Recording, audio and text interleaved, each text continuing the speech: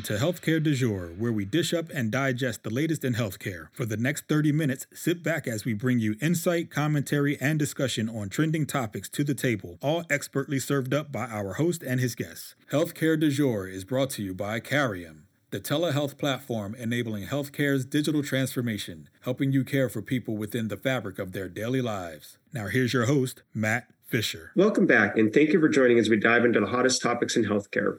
I'm your host, Matt Fisher. On the menu today is Bill Rogers, President and Chairman at Orbita. Bill, welcome to the show. Thanks, Matt. I'm looking forward to the conversation.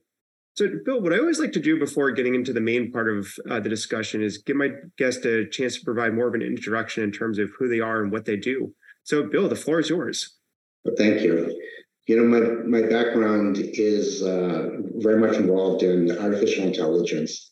Been involved in doing that since my career started at MIT Lincoln Labs, and got into healthcare back around 1997 when I worked with Dr. Kavadar at Mass General Boston doing medicine. And you really can see how the things are starting to come together to really have an effect in healthcare.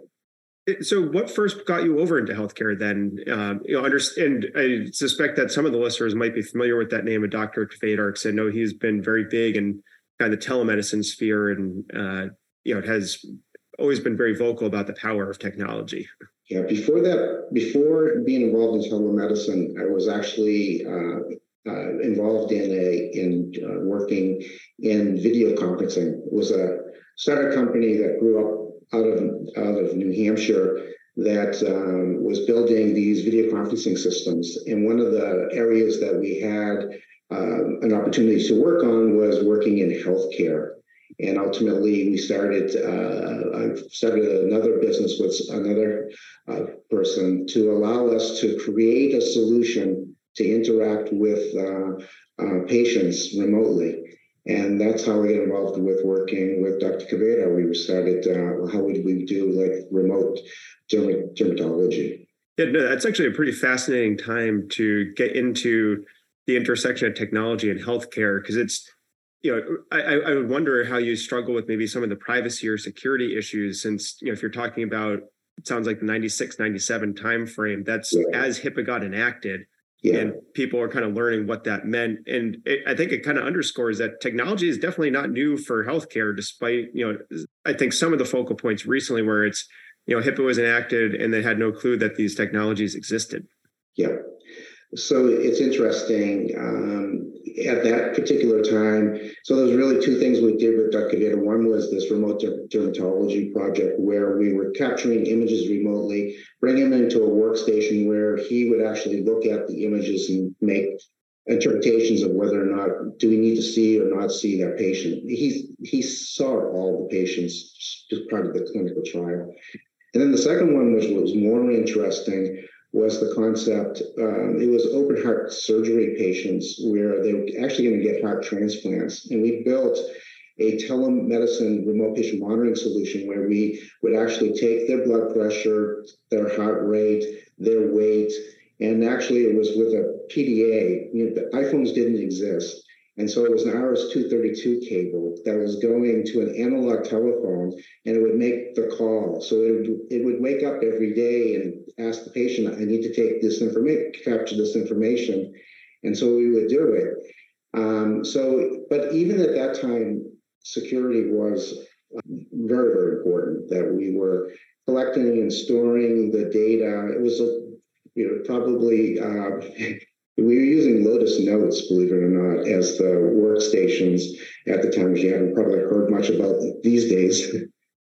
So kind of given that start, how have you seen, technology evolve or, and become more sophisticated in supporting healthcare? So, when you think about that time, the power of what you see in a mobile phone is so dramatically different. The fact that you have a camera for video, that you can actually talk to it and interact with it, that, before we, in the early times, the only thing that we really could do was we could literally capture things like the weight and the blood pressure. We could ask a question and get a text response, but somebody would have to type in the text response to the user. But today, there's so many biomarkers with the devices that we're using that it changes the game. And I think when you think about what more recently has just happened with OpenAI, the fact that you are now can really help educate the patient in ways that was really never possible before. And you really can understand what the patient is saying, so you can actually route the patient to the right form of care, which wasn't really possible, or was possible, but was very difficult to go do just months ago. Yeah, and so you just referenced OpenAI, and kind of in the intro when you're talking about your background, you talked about artificial intelligence. So I think before we really go down that rabbit hole, it would probably be helpful to start off by just framing out, when you're talking about artificial intelligence or working on it, what does it actually mean to you? Yeah. So ultimately what I see with artificial intelligence is that think if you went and called a health system, and you're talking to a person, and that person is guiding you to do something. So what artificial intelligence does in healthcare is ultimately helping you with that workflow, but instead of a person doing it, it's ultimately you're being guided by a virtual assistant.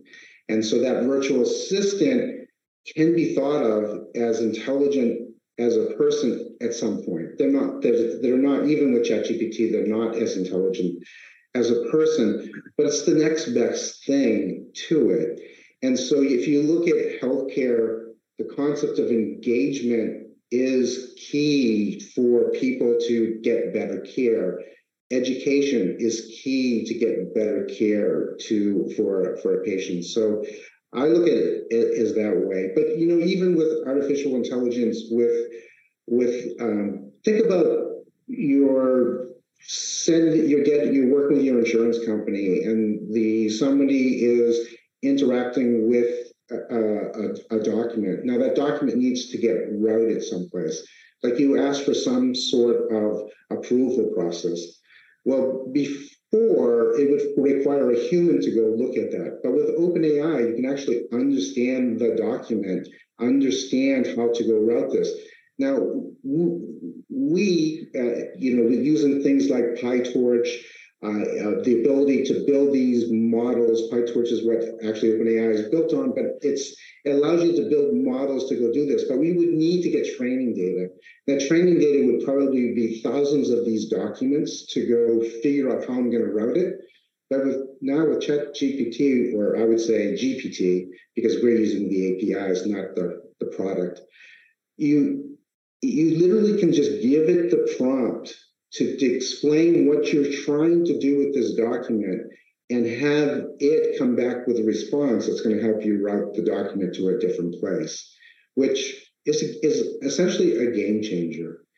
And, with artificial intelligence, you're ultimately unlocking the information that exists today in all of the information that healthcare systems have. And so we can get into that a little bit deeper when you're ready to. But really exciting with what you can do now with GPT around that. Yeah, I'd say let's take that opportunity to dive into it, because it's, as you're saying, and hopefully I'm going to interpret this correctly, with the new GPT system that has launched, it sounds like you don't need the same degree or trove of data or availability of information to train it. So how, and if that was accurate, why is that the case? So it's the case because you're actually building on top of a model that was trained with such massive amount of data, and basically, it's ultimately this huge neural network, right? That has been developed and been trained, and all of the parameters have been tweaked and weighted so that it can figure out the next thing to go and do.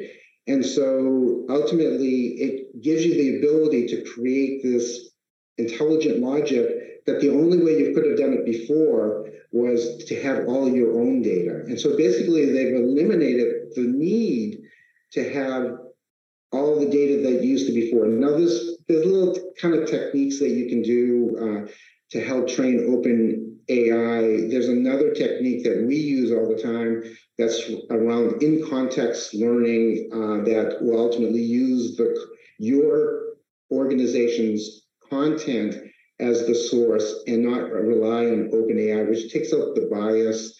And it actually, you can be confident that the content that it's generating is accurate because it's based on your content, not on what the model has learned across the world, the internet, books, and everything else. Yeah. So then, is it an accurate summary? I think you just said that the GPT itself was already trained on a large pool of data, and it's really, you're kind of taking those building blocks and then kind of refining it and deploying or implementing it as you choose for the particular solution that you might be then building. And I think, as you said, you can further train it based on a more restricted set of data or information based on the environment you deploy it in. Exactly. So let me give you an example. So Orbita created something called Survey AI. And so because we do voice surveys, when you ask a question, you tell people, here are the options to the question, people don't answer it with the options. And so the AI needs to understand where in the human language is the appropriate answer and what did the utterance of what the user said. And we do this mathematical mapping, it's called embeddings, and vector math. So the matrix math that you learned in linear algebra that you learned, that's what all AI is based on. So that mathematics says, oh, it's closest to this answer. So if, let's say, the results were not at all, somewhat, all the time, and somebody says, it doesn't happen with me, we would say, did you mean not at all? And it's a lot easier for a patient to answer the question by saying yes than it is to say, I'm sorry, I didn't understand what you said, and repeat the answers. And the person thinks, oh, this is a dumb system. A human would have understood that. And again, that's what artificial intelligence is having something that can act like a human to be able to determine that. So that project probably required us to do so much training on that. It's probably about 8 or 9 months of training to get that to work. And truth be told, you can do it with ChatGPT out of the box. So you literally can say, of these options, which one is it closest to? And it's going to tell you the closest answer. And as good as all of the training that we have actually given it over months and months and months of effort for us to go do that same sort of thing. Another thing that it's really, really good at is summarization. So you can give it a block of content and say, summarize this to a non-healthcare professional, like a patient, and it'll actually summarize it in a way that a patient can understand it. And so this is going to be, so where I see this working currently is that when you respond to a patient, doctors are actually going to take the clinical results, summarize it with OpenAI, and then with that, they're going to look at it and review it, and they're going to then send it to the patient with probably no edits necessary to do it. But it is going to require that supervision at this time, because when you just say summarize, you want to just make sure that it didn't do something that you weren't expecting. And so there's parameters that you tweak in OpenAI, like temperature. We usually set the temperature to 0, and 0 is basically telling OpenAI to be very deterministic about how you're going to respond to something. So a lot of the stuff that we're doing now is the concept of in context. So like think of let's say a WebMD website. If you pull all that content from WebMD, index it in what we would call a vector database, which is integrated into our platform, those are embeddings. And so those embeddings have the meaning of what's in the content. And then the person says, how do I treat COPD? it's going to go to the vector database and say, go get me the closest content that understands how to treat COPD. It's going to find that content, and then we're going to take that content and we're going to say to OpenAI again, I'm betting this comes from OpenAI. So it finds the content of the vector database, and then it summarizes how to treat COPD based on the content itself. So we say to it, answer the question based on the content that we give you. And if you can't answer it, say, I don't know, based on this content. What that does is that it really causes it to use your content as opposed to the vast body of content that it was trained on. So in healthcare, that's going to be a very common approach to be using this. Is think of, today, honestly, if you went to almost every health system in the world and you typed in what are visiting hours, you're not going to get an answer that you're expecting from search. But if you we have a scraping tool that will scrape an entire website, and you ask OpenAI that question, it's going to find the nearest meaning that matches. It's incredible about finding these meanings, and so your accuracy of your first result is not only is it going to give you the first result, but it's actually going to, in that document that it gets, it knows to get the specific piece of content that answers the question that you just asked. And it'll do it deterministically because it's based on your content. Yeah, no, and I think that's kind of a key point that you're raising, which is defining the content. Yeah. And for those of you just joining, I'm talking with Bill Rogers of Orbita, and we're talking about artificial intelligence and GPT and the power of newer technologies, and kind of picking up on that last point about the defining the content that's being used. Is that a way to help combat the potential for inaccuracies or misinformation filtering into the kind of the output response to a question that's asked? Yeah, 100%. It ultimately eliminates also the bias too that could be in content, because again, when OpenAI has trained all its data, so all of its data is based on database from 2021. So if you just asked it a question like, when should I get a colonoscopy? It's going to tell you when you're 50 years old. But the data has changed since 1921, where it's 45 years old right now is what the accepted number is. But if we were working with a health system like Ohio Gastro, and you ask that question, we would use their content, and it would come back with the right response to that particular answer. So is it challenging or complicated to limit kind of the scope of the information that the system is accessing to answer those questions? Yeah, so you have access to it. So, honestly, ChatGPT is the answer to conversational AI. So the big problem with a conversational AI solution like what Orbita had, question and answer was the number one thing people would use it for, but you would always have to create the responses in a way that's acceptable to a chatbot, which is actually hard.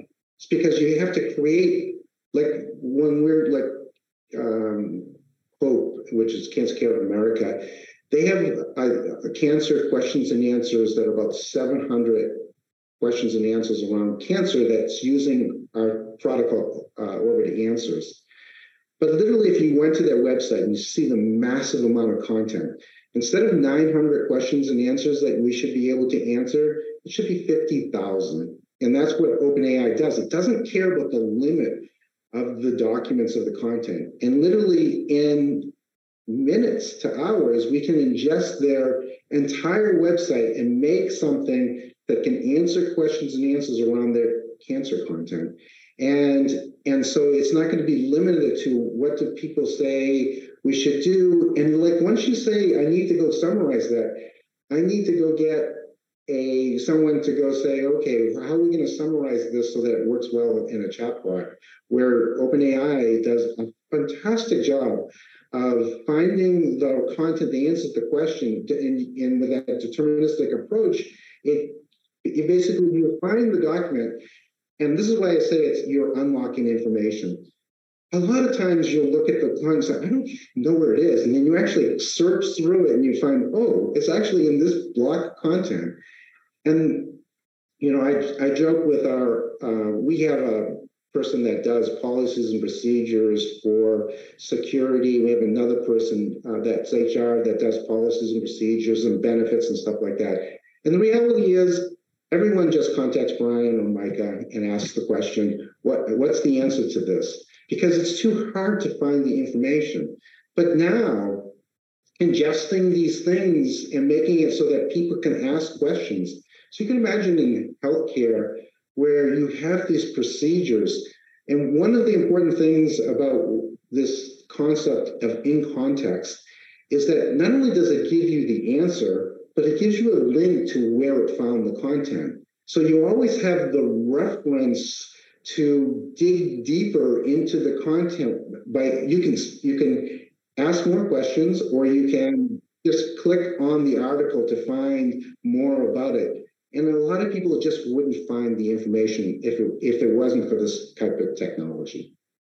So I guess coming from that understanding, what do you see as currently the most impactful or effective use cases for GPT and kind of the technology you can build from it in healthcare right now? So what I think is going to be something that's going to be moving very quickly. I think everyone's going to start thinking about, how do I allow people to understand something about it? So chatbots on healthcare websites are going to become way more popular because they're going to be way more useful. And I think today there's a sense of avoiding chatbots because it has a limited amount of information today, and they're just like, I'm just going to try search.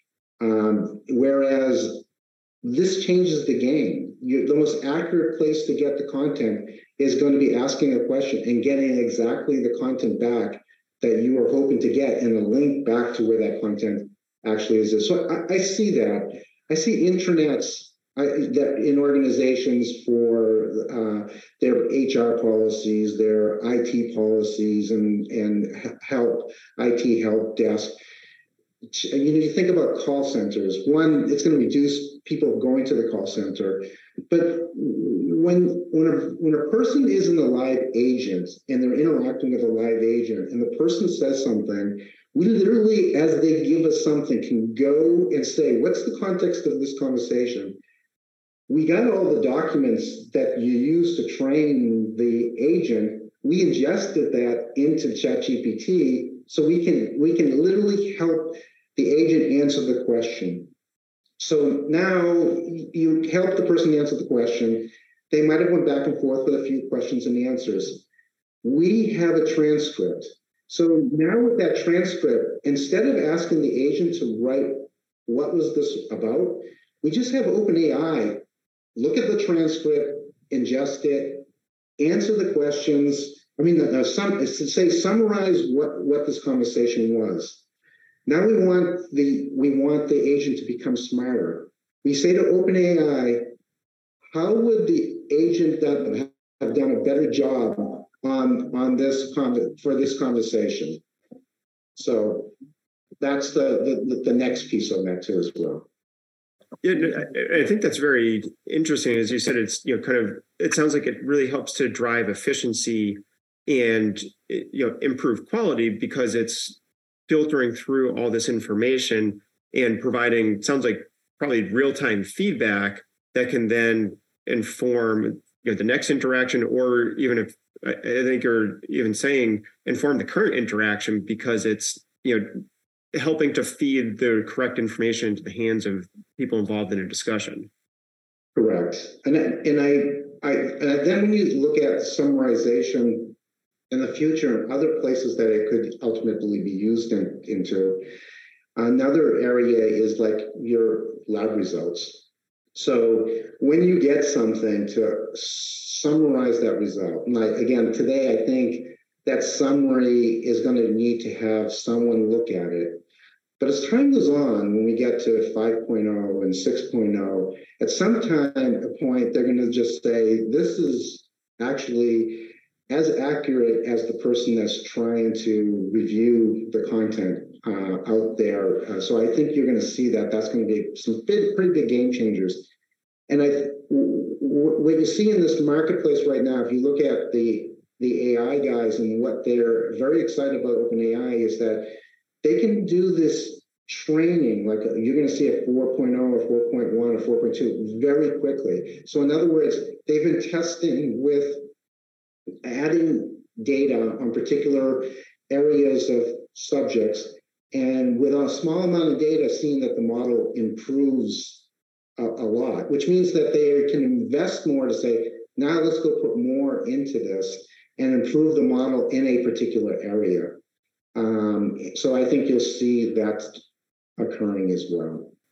And kind of as that progress and development occurs, are there any cautionary points or areas where attention should be paid to make sure that implementation or deployment isn't being rushed too quickly? Well, I think that one of the cautionary points right at this moment is that the beauty of the ChatGPT, which is something that any person in the world can go to. So the beauty of that was that it lit the light bulb that AI is possible. And so now everyone's rushing to say, how am I going to have an AI strategy with my organization? But the risk is that now ChatGPT becomes people's doctors because they're going to ask questions to it, and it's not in context learning, it's based on the broad content that exists there. And so there's the risk that it makes up stuff that ultimately can confuse people. So that's a bit of the risk there. But if but on the other hand, when you ask it for like definitions, so we have something that's allowed people to navigate to schedule appointments. And one of the things that we are doing is we're educating the patient on the fly. So when they say, I need to schedule with a foot doctor, it comes back with what is a podiatrist? Or if they say, I have let's say a headache, but they might be saying something that they don't. It'll give them a definition, but not only does it give a definition, it tells them you typically need a referral. And so it's guiding the patient through this process of scheduling the appointment with the right thing. Those definitions, which we have something in the order of 100,000 of them, those come from OpenAI because and they give you. We have a health professional that reviews the definitions. But without them, it would be very difficult to do. Another example would be, what we have for specialties and subspecialties is way broader than what a health system will have. So you have to do a mapping. And so we use OpenAI to say, based on the specialty that they have these 200 specialists and we have, let's say, 700, how do we map it to when somebody says something about cardiology and the provider just has cardiology as a specialty, but we have all these subspecialties, and so we have to map them to cardiology. So those things would have taken a person days to go do that mapping. Now we do it with OpenAI to do the mapping, and what ends up happening is then we have a health person review it and see if there's things that we shouldn't map. Like, for example, they'll have dentistry, and they don't have anything with dentistry. And so we'll try to map these specialties to dentistry, and somebody has to say, no, those don't really map. I know OpenAI tried to do its best job, but it doesn't make sense, right? So. Yeah, no, and I think that's great because, as you said, you identified the risk, but then controls and means to help address it. And I think that's unfortunately going to have to be a great parting thought because, believe it or not, we're already out of time. I want to thank my guest, Bill Rogers, for a great conversation today. Thank you, man. And thank you to everyone listening. Keep the dialogue going and connect with me at #HCDEJURE. I'm Matt Fisher. Until next time.